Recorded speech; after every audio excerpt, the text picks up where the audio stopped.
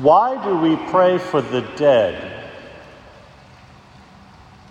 The answer is the same if we ask the question, why do we pray for the living?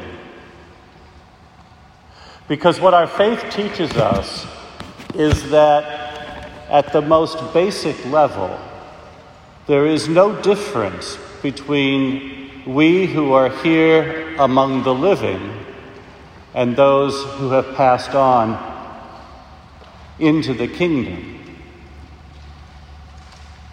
The reason that there is no big difference between us and them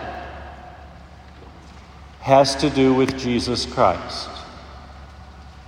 St. Paul teaches us that when a person is baptized, they are joined to Christ in a deeply powerful and mysterious way. They become part of Christ. He calls that the body of Christ. So all of us together form part of that one body that is Jesus Christ.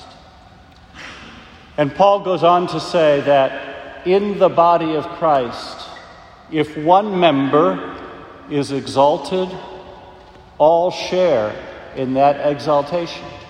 And if one member suffers, all share in that as well. So, for all of us here and now, as part of that great body of Christ, the exaltation and the suffering of all its members are in some mysterious way present to each of you and to me.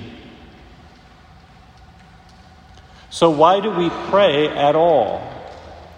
Well, I think it's really for two reasons. One is that what binds us together in Christ is quite simply love. That God so loved you, every one of you, that he gave his only Son so that you would not have to experience the utter depravity that we call death. And that God's love for you becomes inflamed in your own hearts through the power of the Holy Spirit, so that you can, in your turn, love one another, as Jesus said, as he loves you. In the end, what prayer is all about, intercessory prayer, is simply an expression of love.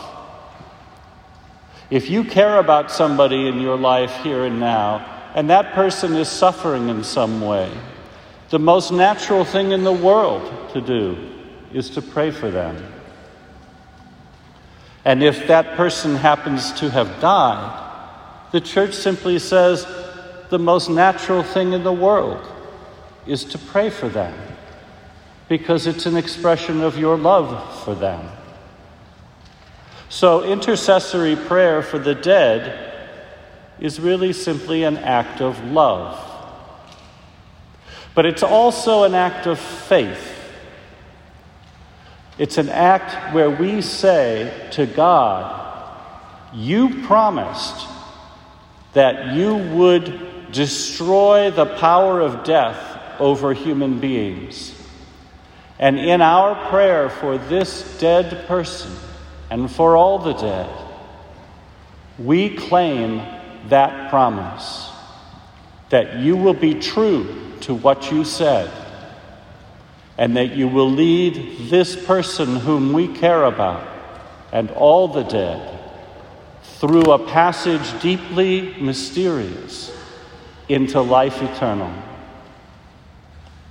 That's why we pray for the dead, both to express our love for them and concern for them, and to claim for them on their behalf the promises that Christ made, that he is the resurrection and the life, and whoever believes in him will never see eternal death.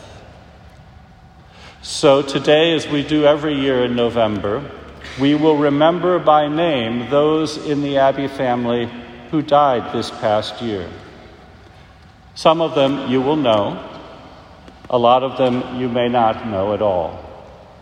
But remember that all of them, in a very particular way, are joined to you and to me, because they're all part of the body of Christ, and in a particular way, part of our Abbey family.